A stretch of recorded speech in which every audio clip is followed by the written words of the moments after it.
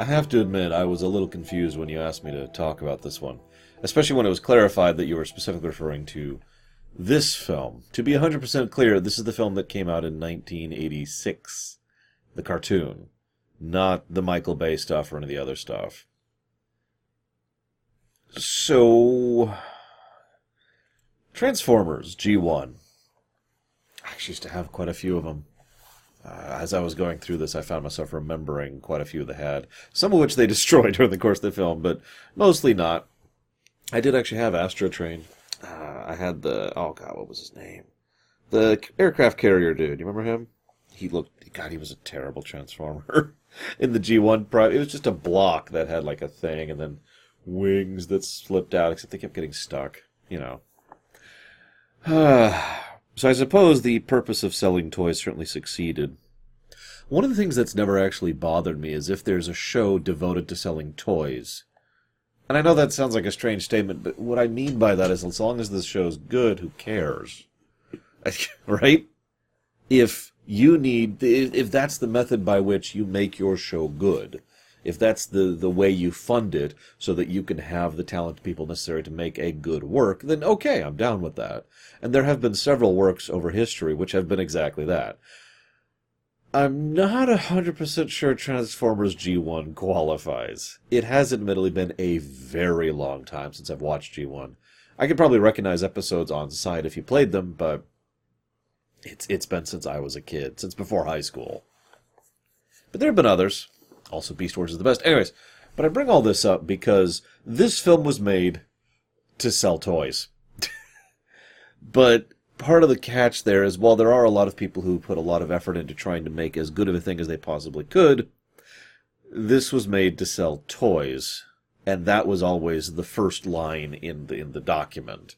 Let me give you an example here. Going ahead and looking at my notes here, so you notice a lot of Transformers, notably the Autobots, die in this film, but they also introduced quite a few new ones. Why? Because they were discontinuing the old models, and they were adding new ones. You know, we're getting rid of the old toys, so we kill them in continuity, and we're adding new toys so you can buy them. There's actually a weird amount of sense make, but what I mean by that is the way the story was written was Hasbro said, here's a list, kill these. And that's how they decided how to move forward with the plot. That was before they even had a plot, before Unicron was even invented. It was, here, kill these guys off. There's also a huge... I should mention something before I go any further. There is an absolutely huge amount of misinformation and difficult-to-verify information on the making of this film. So I'm going to kind of only lightly touch on the behind-the-scenes things. For example, here's a direct quote, which I will share with you. But for the most part, I'm going to stay hands-off because there's a lot of rumors and urban myths about this film. According to screenwriters, Hasbro underestimated the extent to which Prime's death would shock the young audience. Story consultant Flynn Dilley said, quote, "We didn't know that he was an icon. It was just a toy show. We just thought we were killing off the old product line to replace it with the new product," end quote. Now, if you don't understand the significance of that, spoilers, Optimus Prime dies. I say that so jokingly because anybody who's even remotely familiar with Transformers knows that that is the one contiguous point across all of its media. Optimus Prime dies, and then comes back. It's literally a gag at this point. It's happened in the comics, the games, the movies, plural, and every iteration of the shows that I am aware of. It's almost a multiversal constant, especially amusing in a setting that has a defined multiverse, with crossovers across within its multiversal thing. So... But at the time, killing off Optimus was apparently not a great move, because it's actually probably one of the best done scenes in the film, but that means that the best done scene in the film is a character death. While that's good from the perspective of an adult or someone who's trying to make a good piece of cinema, from the perspective of some kids who are playing with their toys and watching this when they're however young... Yeah. Anyways, ignoring that, I also have to mention, like I said, I did do some research for this film, and one of the things I found was a list of continuity errors and animation errors. It was like 5 pages long. So I'm not going to repeat any of that for you. I just thought I'd mention it because I was looking at that like, oh my god! I should also mention I haven't seen this film since I was in school. Again, before high school. So, yay. Also, I just realized we're covering 2 Hasbro films this year, aren't we? Huh. Let's get into the film proper. So the film starts off, goes out of its way to show you a bunch of little robotic children, and does a surprisingly good job of establishing the scale of this planet that's eating other things. Notice no name. Well, they mention Unicron, but no voice is said, no personality. It's just this thing, this natural disaster which is showing up to eat their planet. They all die. Cool. Moving on. We then cut to Optimus, who's talking about how they don't have enough energon to stage a full assault, which leads to Megatron spying on him and leading an assault. This is just a side note, but it always amuses me how much energon was such a plot point back in G1. If you're thinking why, well, energon is food. I mean, it's not a one-to-one relation, but I mean, that is kind of how that works, and they need energy in order to function, and getting and maintaining energon was a huge plot point in most of the episodes. It's just interesting to think about food. Anyways, so they have the first fight, and I mentioned how they decide who died. I already kind of mentioned that. That's why several of the Autobots just kind of get killed like punks and then are immediately wiped from continuity. They're gone, they're dead, moving on. And this is the point where I have to say, what is up with the music choices in this film? Some of the music's legitimately great. Unicron's theme is awesome, unironically, and still exactly what it needs to be to this very day. But we are 10 minutes into this film, and we're up to our third hair rock song? I don't even know what to say about that. And they just tend to play over branches of scenes. Anyways, weird thought. How many of you, it was your first exposure to Transformers, was this film? Or, let me say that differently. Your first exposure to the Transformers media was this film. Like, you've probably seen the toys or played with them or had friends with them, but your first time actually watching a Transformers thing was this film. Anybody? Now, that does not apply to me for reasons I've already mentioned, but I actually know a couple people personally who that does apply to them. And that kind of weirded me out until I did a little looking into it. This film was available on VHS for a long time. Readily and freely available. You can get this film now without any real issue, even ignoring re-releases. How easy is it to watch the original show? Now, thanks to the internet and modern efforts, it's easier now than it used to be, but for, I'd say, almost 2 decades there, getting a hold of copies of the original show to watch was a thing. Not like they just sold them on VHS, or if they did, it was only for certain arcs or certain episodes. So good luck with that. But you know what you could get a hold of? The movie. In that light, it's interesting how the movie establishes so much about G1 in a very efficient manner in the first, I'd say, 20 minutes of the film. We learn who the Decepticons are, the Autobots, their relationship to humanity. Starscream and his thing is exposited. We understand who Megatron is, who Optimus Prime is. We learn about the Devastator and consequently get the idea of combiners. A lot of stuff is thrown at the audience very quickly and efficiently. And at first glance, I was thinking, well, of course it is, because this is for fans of the show, and it was. But it's interesting how it serves that double service of getting people aware of how the Transformers works, at least within G1 continuity. It's just interesting to think about, because, I think that's probably the biggest reason why this film has endured in overall zeitgeist to this very day. That and You've Got the Touch, but we'll cover that in a minute. So the dialogue, I don't have a nice way to say this. The dialogue in this film is terrible. The plot is interesting. The sequencing of events, the storyboarding, is good and then terrible and then worse and then bad. But it starts off surprisingly good. And the plot itself is engaging and, of course, has an extremely long-standing effect on Transformers as a setting. I'll talk about that probably last overall. But the dialogue in this film just makes me go, It doesn't help that most of the voice acting isn't good, despite having Paul Edding, Peter Cullen, Leonard Nimoy. Sadness. Orson Welles. Sadness. God, who am I missing? Eric Idle is in this. We've got quite a few people. We've got the Micro Machines guy, for God's sakes. We've got Witwicky helping to push the thing because he's totally helping with that. Sure, kid. Sure. We got the Dinobots, who are apparently a match for Devastator, which actually, that does track. The Dinobots are, their whole shtick is that they're really strong and really stupid. So, okay, I'm with that.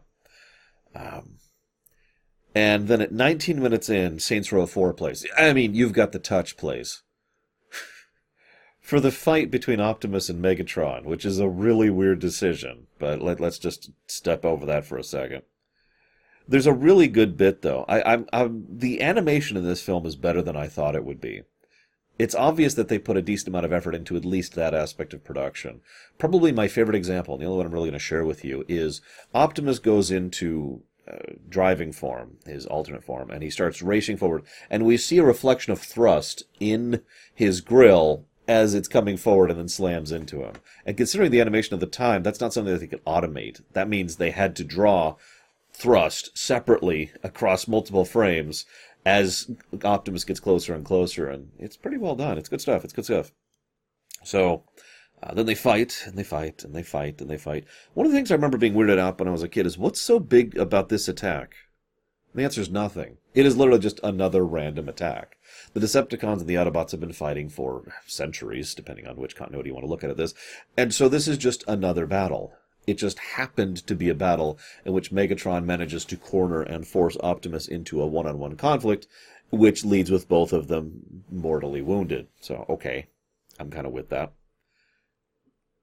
Either way, Hot Rod ruins everything, because that's his shtick, is being a hot-headed idiot.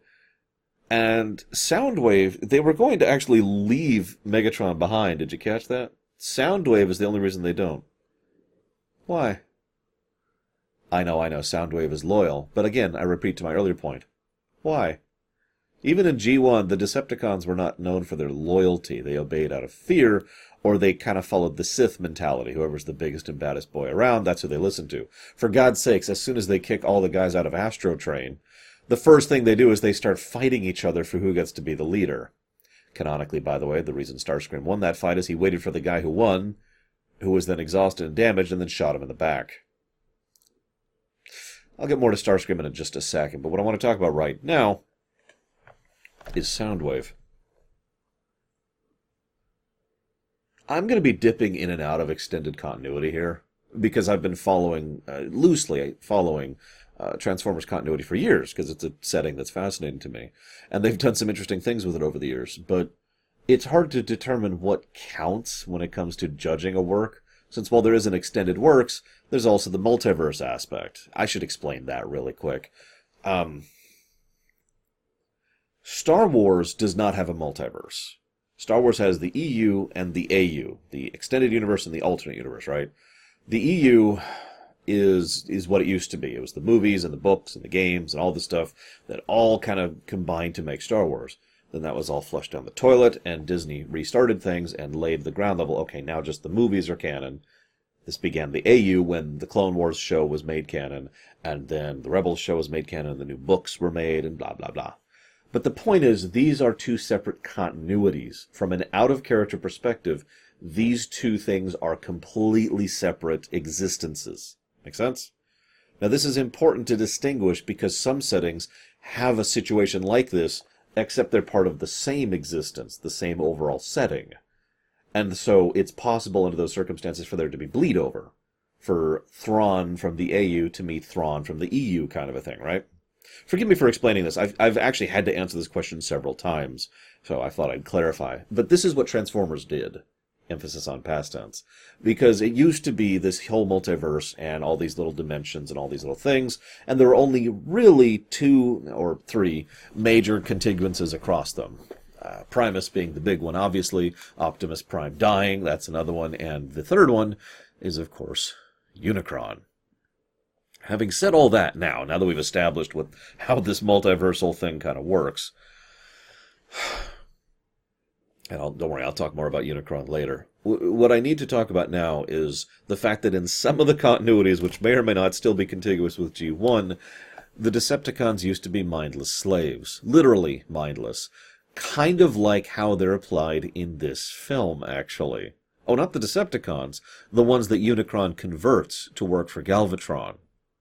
Those, whatever you want to call them, are no longer really sentient sapient beings in the strictest sense of the word. They are now mindless slaves, just like the Decepticons used to be. What's all this getting around to? Just a theory. I don't actually know if it's true, and I'm sure someone's going to pop into the comments and say, well, you're an idiot because issue 135 of the IDW comics proves that this is wrong, but I think that Soundwave is a holdover from back when they didn't really have separate sentience and sapience, that they were just mind slaves to whoever was in charge. In fact, according to interviews, which may or may not be true, as I mentioned behind-the-scenes info, one of the ideas was that Soundwave was challenging the others for leadership so that he could then order Astrotrain to turn around and go pick Megatron back up and repair him and reestablish him as their leader because... Bzz. Interesting to think about the way that the idea appeals to me, that the most loyal Decepticon is the one that, you know, is mindless, effectively. It has to be loyal. It's just, that would make so much more sense than, say, what they tend to do on the Autobot side, where, you know, they tend to elect their own leaders and follow them out of a sense of loyalty. Anywho, sorry for segueing on that. It's one of the only things I had to talk about in this film, so I do hope you enjoyed that. Moving on, so Soundwave. Then the Matrix glows with Hot Rod, because of course it does, and Optimus dies. Spoiler alert. The death scene is surprisingly well done. It's somber. Everyone has their reaction. The way he just lays there and he mentions, you know, till all are one, which is a quote from Primus, and dies, and his body goes gray, and it just kind of falls to the side.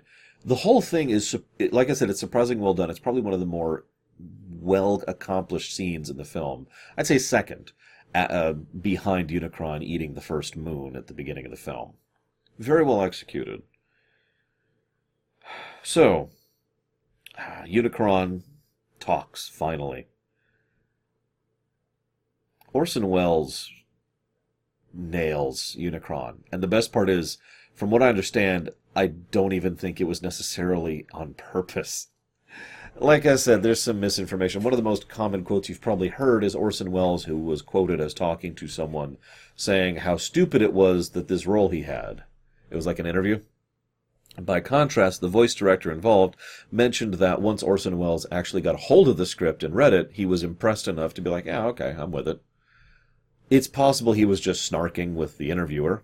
It's possible he was just placating the voice director. And it's possible both are lying. This is a weird situation. I'm not sure what to make of it. Unfortunately, we will never know because he died very, very shortly after recording his final lines, which really sucks. It is thus a weird statement to say that I think this is one of his better voice acting roles. I'm not sure how much voice acting he did prior to this. I know he did at least a couple things.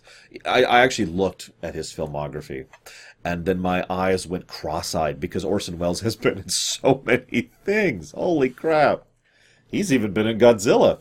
So, looking at that, not the original Gojira, I mean just Godzilla as a concept. Looking at that list, I was just like, okay, you know what? We're going to move on.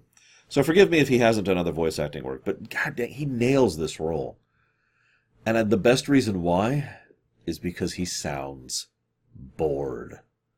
Utterly and completely disinterested in whatever it is that you think you have to say, Galvatron. And considering that the majority of his conversations are with Galvatron, you can almost see the sigh in his voice as he speaks. And it works so bloody beautifully. Because of course he'd be bored. He's Unicron. I guess I'll just go ahead and talk about this now. Unicron is by far the best part of this film for me. Easily bar none. And I imagine I'm not the only person who thinks that since, well, if nothing else, Simon Furman took this idea and ran with it and is the reason why Unicron is what Unicron is now. On the off chance you don't know, Allow me to elaborate. Simon Furman was responsible for the UK comics at the time. And The Matrix, which is in this film, The Matrix of Leadership, and Unicron as a concept were both things that came out of nowhere. Everything I've read has indicated the same thing. This was stuff invented for the movie to give it a bigger scope, nothing more. He looked at that and was like, well, that's stupid, and started baking it into the mythos.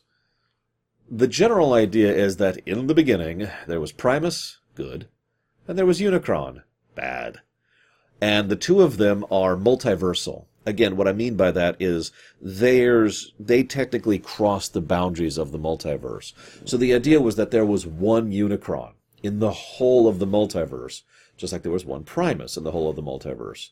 This idea got blurred and blended by several works afterwards to the point where Unicron can send out pieces of himself which could act on his behalf, and Primus could do the same thing. So there would be multiple Unicrons roaming around in the different universes, but ultimately they are all the same central being. Sense make? Now what's Unicron after? Destruction. Unicron is here to destroy the multiverse. That's it. And yet it is wonderfully horrific in how it is presented, because Unicron has already succeeded in destroying something like 22% of the known universes, which is an impressive number. And when you have all of time and the ability to stretch across dimensions, well, you have a problem. Now, you might think, well, what does that have to do with the Matrix? Well, the Matrix is a piece of Primus's spark, or a piece of Primus himself, or something that Primus designed. You see the problem with 40 years of continuity at this point.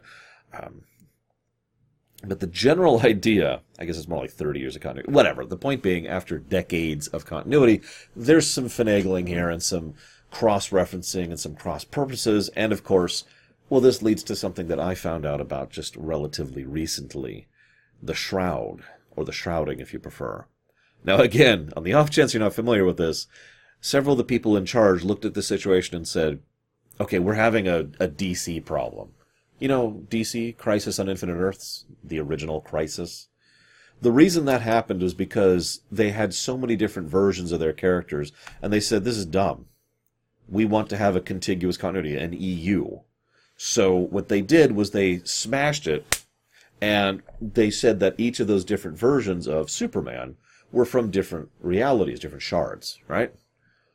So Transformers already has that baked in, but even with that baked in excuse, there were starting to be issues because they just kept having more and more and more multiversal entities that crossed over or could cross over or simply existed across multiple shards at the same time. So they came up with the idea of the shrouding. In universe, Nexus Prime, who is one of the original 13, of which there's only the one 13, but now there's many 13s. You see the problem here.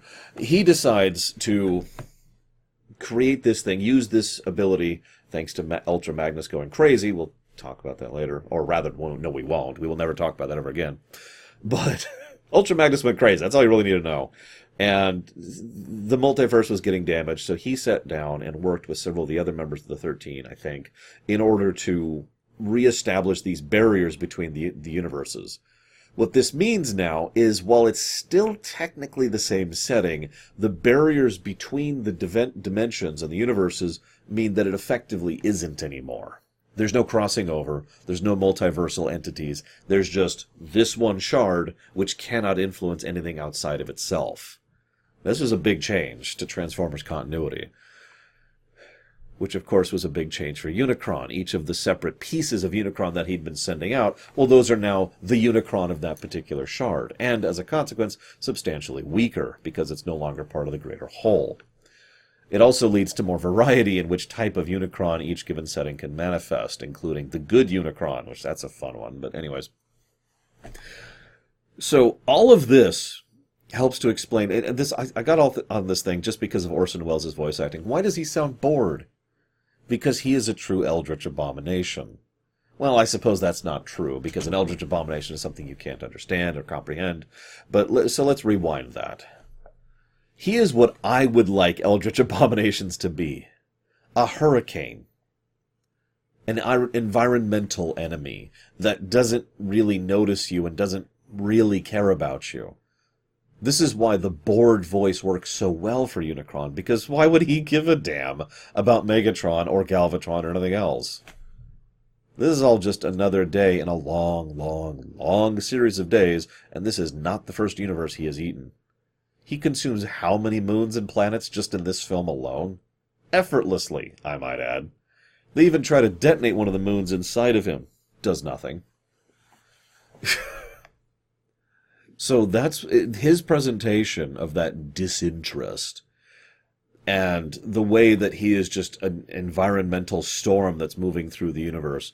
It reminds me more than anything of Lavos, actually, which is another villain I happen to absolutely gush about. It's a specific execution. Either way, also, a couple other tiny little tidbits before I move forward. You notice how Unicron is just aware of what's happening in the movie, regardless of where he is? That also lines up with how Unicron is. Although, that is, of course, a retcon. That was something that was added after the fact, just like everything else about the mythos of Unicron. Go figure.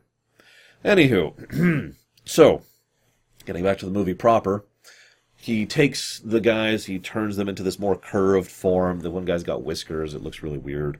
But they look more eldritch in a weird way. This, of course, then leads to Galvatron going and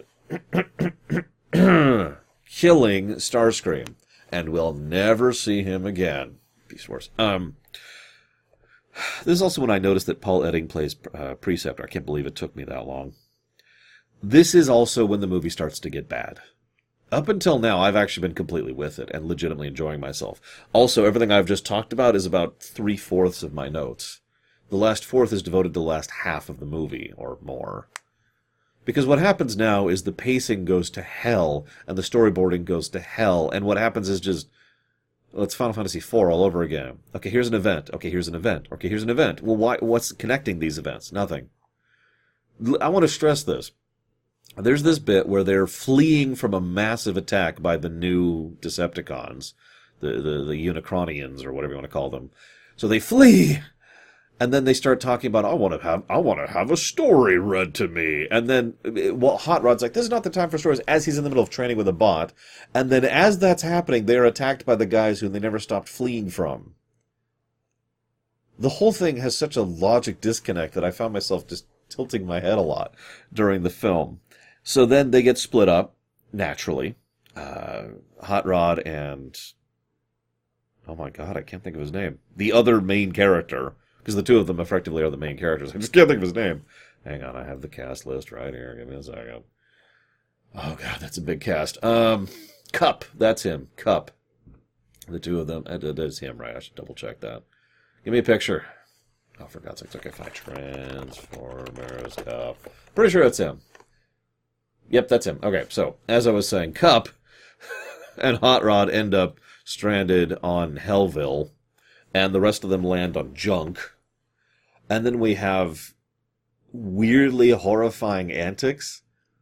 Like, the Quintesson just decides to effortlessly execute people, even though they're innocent, which is messed. Very much like the United States legal system, actually. And so they send him in. He's like, how are you? How do you plead? He is innocent. Very well. Toss him into the pit, and thus the very last member of the Lithones, I believe it was, is executed. So that's nice. That's nice. That's the end of a species there, so that's cool. Thanks for that. Genocide is fun. Then Grimlock shows up, and then he just kind of starts a rebellion by himself with a stomp. I'll admit that got a chuckle out of me. Oh, yeah, there's also the Junkions. That's where Eric Idle comes into it, which are stupid. And there's this big fight happening between the Autobots and the Junkions. Then Hot Rod shows up. I'm just going to talk this straight, okay? So they're fighting. Hot Rod shows up. Hot Rod says, Ba weep, Grana, weep, Ninny Bong. And then they immediately segue into a dance party while Dare to Be Stupid plays. I can't make that up. This feels like a fever dream at this point. What? This is probably the weirdest transition I've seen in the whole film. Then, at 1 hour and 8 minutes into this film, this is not a long film, by the way, that's only like 15 minutes left of the film, and that's including credits, Unicron finally transforms. It's a cool scene, I'll give him that. And the idea that Unicorn can transform is the kind of thing most of us probably guessed, but it is still cool to watch. Also, it's something that would... you know what? I'm not actually sure about that. Hang on a second. I meant to look up a date, and I forgot, and I just realized it because I was just checking my thing for it. No, okay, never mind. Ignore me. Ignore me. Dates are wrong. So, Unicron transforms, then they fight. 3 things, and then I'm actually done. Number 1, why does Unicron have these giant acid pits inside of him to melt and dissolve people? Well, we know why. It's so that Wiki can actually be useful. No, I'm dead serious. He has been just nothing but a load the entire film, having to run around in his suit to even be able to keep up. And now he finally gets to do something to actually contribute by saving his dad's life. So, yay! That's neat. But why is it actually there, like in universe? Well, I came up with 2 reasons. Number 1, food. Unicron literally does eat planets. All that mass has to go somewhere. And we see, after he eats that first moon, the rings around him power up. So it's not that hard to assume that he is processing all that down and is in a process similar to digestion in order to convert it into fuel, which helps him to keep going and keep consuming. I like the second answer better, though. Because screw him. No, really. Remember his overall goal. To destroy everything, to wipe out all reality and to exist by himself in the center of an endless and infinite void that contains a reality, a multiverse that contains nothing but himself. So, it could also be both, if we're being honest. It's also another one of those weirdly horrifying things. A lot of this film is strangely dark. I like it more as an adult, but considering that this was originally intended from the word go, remember the first line of the document was to sell toys, so I'm kind of curious how they managed that. Anyways, so Unicron transforms as the acid pit. Hot Rod becomes Rodimus Prime because we need to sell new toys. Am I the only one who thinks Hot Rod didn't earn that at all? I know he's one of the main characters of the film, alongside, I've already forgotten his name, Cup. It was Cup, I'm kidding. But it feels amazingly unearned to me. At no point do I buy him actually manning up and being a leader, the kind of person that, you know, the Matrix would actually work for. I'm going to bring up another Star Wars continuity, which, by the way, was part of the multiverse. The live-action stuff, that was baked in. Seriously. Although with the Shroud, now it's kind of not, which is probably for the best. I wonder if the Michael Bay stuff is why they came up with the idea for the Shroud originally. Huh. Anyways. The... I'm just picturing now. In Revenge of the Fallen, which is a dumb film, there's actually a really good line. The matrix of leadership is not found, it is earned. And that's exactly right. That is how that has been presented through a lot of Transformers continuity. Not this film, obviously, because he's obviously the destined one to have it. I mean, like I said, it glows when he picks it up way back at the beginning of the film, so obviously he's the one who's supposed to have it. But I do like that idea, and that I like that idea so much that I find myself looking at this film and going, but he didn't earn it. He's just a dick who's occasionally correct. And also got Optimus killed, so thanks for that, buddy. Also, his alt form looks dumb, in my opinion. I mean, not everything has to be blocky and old, but, I don't know, the weird curves that they use in all the new toys just never worked for me, just aesthetically, you know? Anyone else have that vibe? I actually never bought or received as gifts from my parents or grandparents any of the next gen. I guess that would be G2. I'm not actually sure what the proper terminology is. The post-movie Transformers, because I didn't like them. Anyways, I'm getting off topic. The last thing I want to talk about is something I don't talk about all that often. A specific brand of what I would call bad writing. Now, I talk about bad writing all the time, but it's actually quite rare that the exact thing I'm about to bring up comes up. That's because it's usually reserved for kids' shows or cartoons or something like that. It's like this. The heroes win when the heroes are supposed to win. The heroes lose when the heroes are supposed to lose.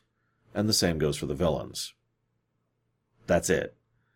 There's no logic, there's no reason, there's no explanation, there's no skill, there's no strategy, there's no outmaneuvering or outdefeating or outcunnying or outplanning or outsupporting.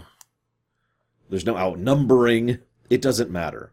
Numbers, capacity, ability, nothing actually matters because it is your turn to lose or to win. And so you do.